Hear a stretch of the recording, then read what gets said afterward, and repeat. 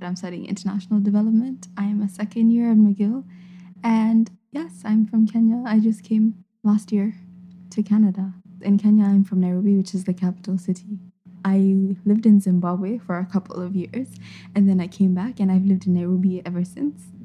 Why did you come to study in Canada?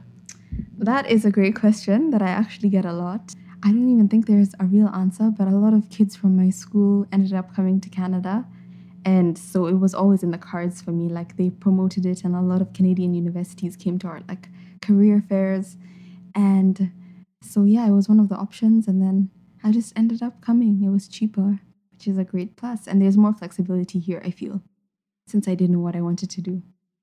And you have a lot of friends from back home who go to school here, because I know we went to your birthday party and everyone seemed to be from Nairobi Yeah. And I was also surprised because, and I learned this later, that a lot of people from your school ethnically, their origins were in India. And Yeah. I was just really surprised because I grew up in India and a lot of people knew schools that I had gone to or had some relation to. And that was really cool. So I think you came from a kind of unique high school and that you said majority were of Indian origin. Yes, yeah, actually. So I went to a school called Aga Khan, and the Aga Khan is the leader of the Ismaili community, which is like an Indian Muslim community.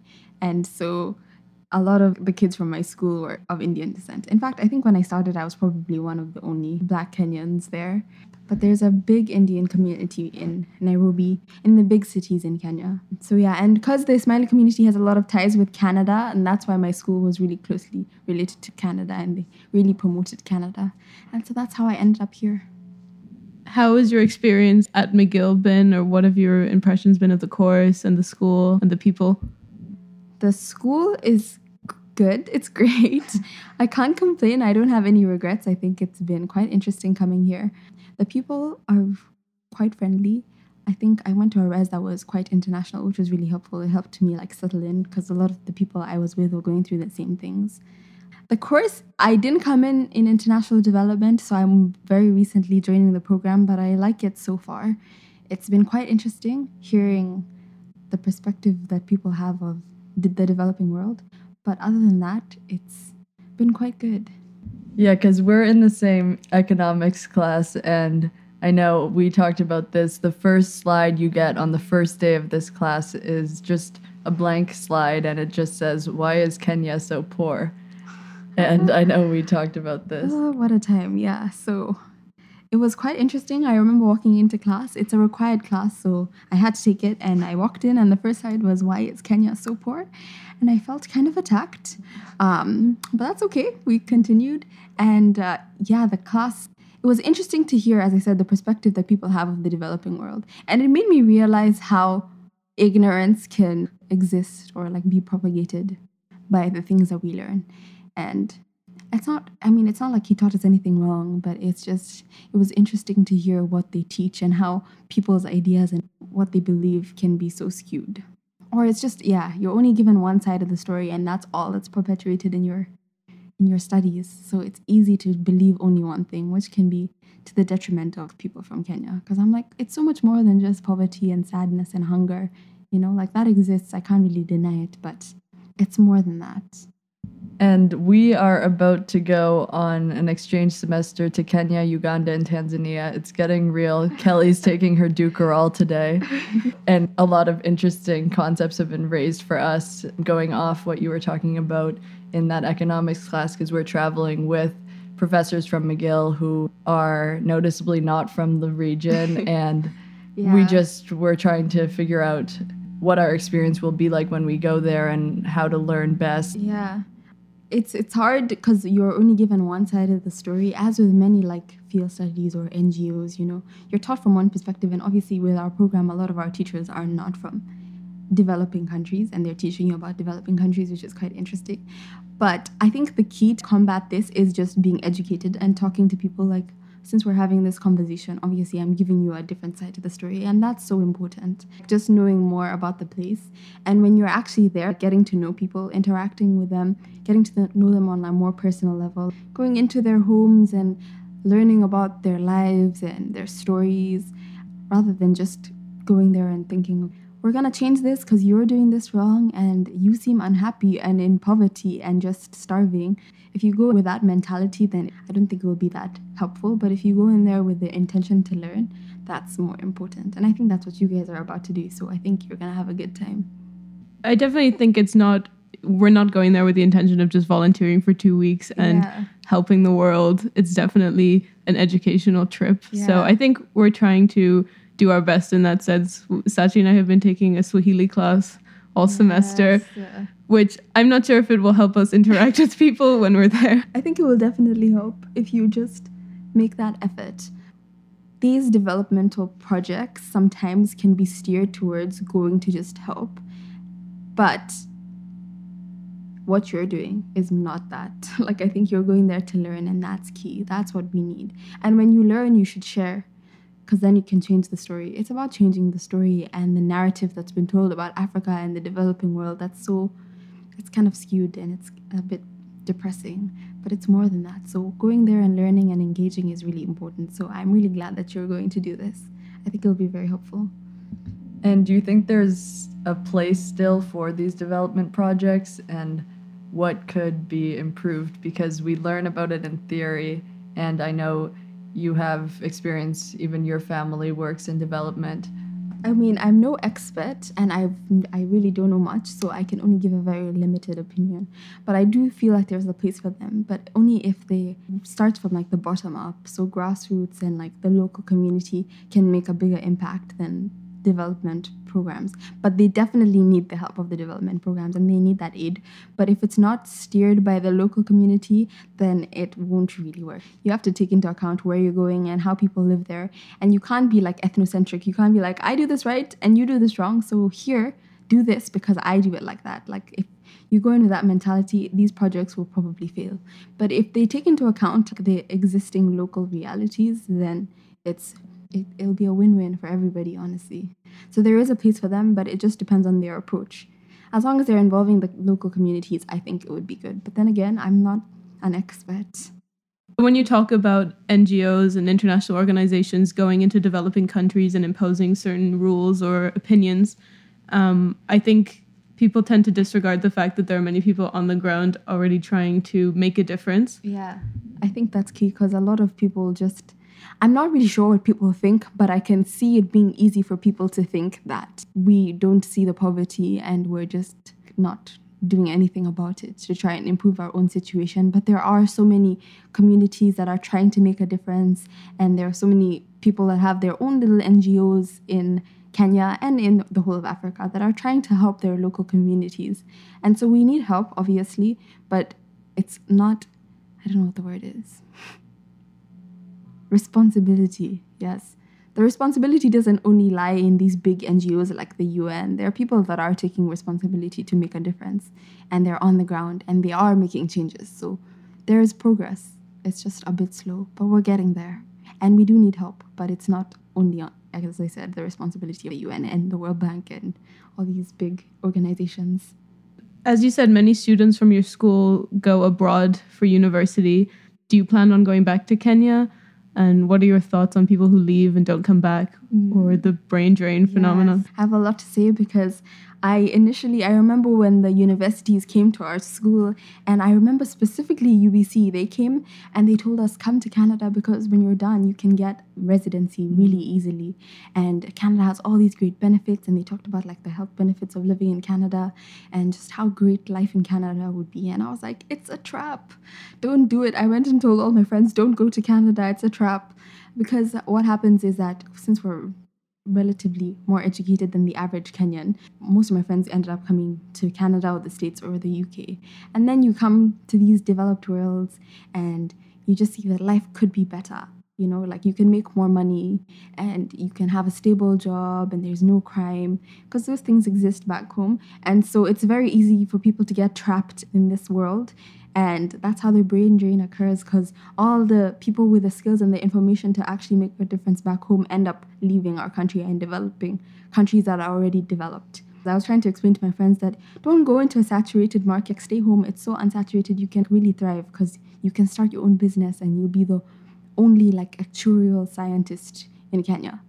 it's hard to want to go back to that when you can see that you can make more money here. Yeah, but I personally do want to go back home because I feel like we have a duty to go back home and just use the knowledge and the information that we've gained here in these great institutions and go back and make a difference and help. So, as I said, a lot of the educated individuals end up leaving to pursue this more material life where they can make more money and stuff.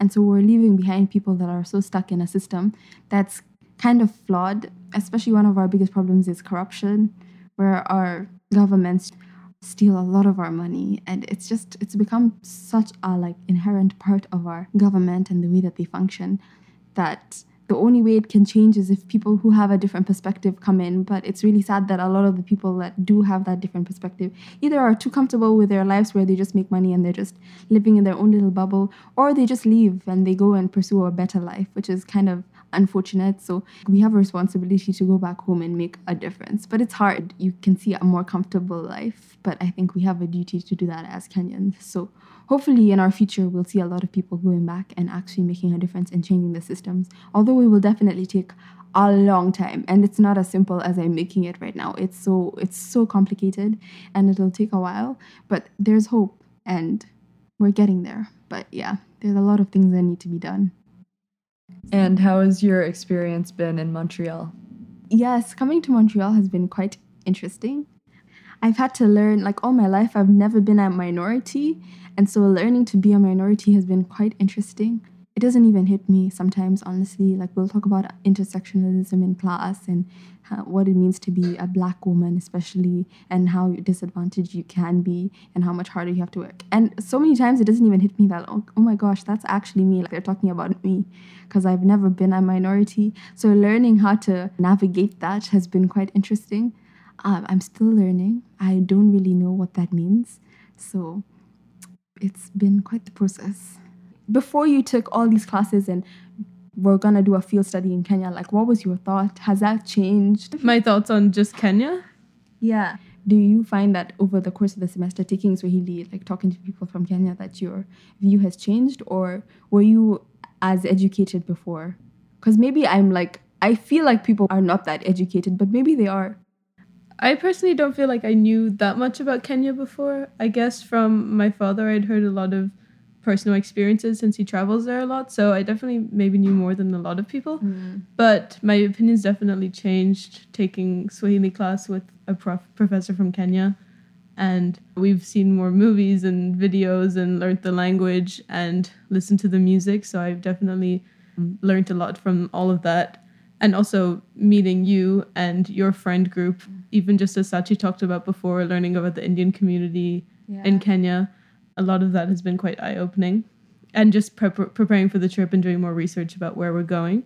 Yeah, I think this similar experience, especially because a lot of what we've learned just in the academic setting has been reinforced multiple times. So I'm more familiar with that perspective. But through meeting you and talking to people of Nairobi as a vibrant metropolis and meeting your friend group and learning about the Indian influence has been really eye-opening. Yeah, I think that's like key, like for everybody, even for myself, learning about other places. The only way to do that is by interacting with people from there or putting in an effort. So everybody needs to do that. This is for everyone, and it's not only about Africa or any developing country. It's about anywhere in the world. We need to become more globally aware. Everyone does. And I think a lot of these ideas were brought up when we talked about cultural appropriation too, in that maybe we are ignorant of other cultures or are complicit in portraying cultures in a certain way.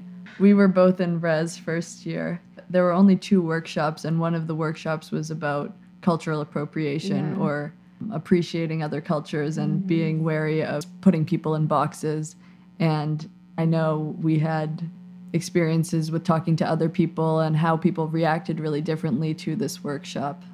Yeah, I think a lot of people, especially from like Europe or the States, are not really aware of cultural appropriation, and it makes sense.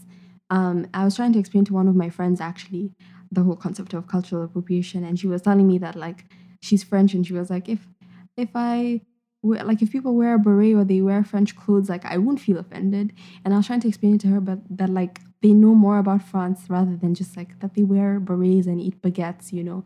People know that it's more than just that. But when all you know of a culture is just a costume and you think that their culture is a costume, then that's when it becomes problematic. If you're genuinely appreciating a culture, then it shouldn't be a problem. But if you just make it into some sort of entertainment or you don't really acknowledge the true roots of the culture, then it becomes a bit of an issue.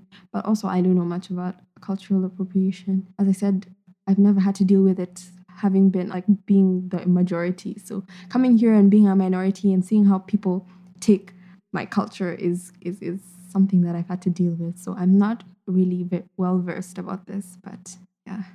What kind of misconceptions have you encountered from being here? I mean, people get shocked at my English. That's definitely there. I don't think people are very outright, like, very crazy, but people, I can tell that they get shocked about my English for sure. I went to a McGill clinic once and I was talking to the receptionist and I was filling in some forms. And then she was like, oh, where are you from? And I was like, I'm from Kenya. And she's like, oh, you speak such good English. And I was like, okay. Yeah, we were colonized by the British, so I don't know what you expect me to speak. People just don't know much. So when I talk to people, I can see them. They won't say anything, but I can see them thinking about stuff and just being confused.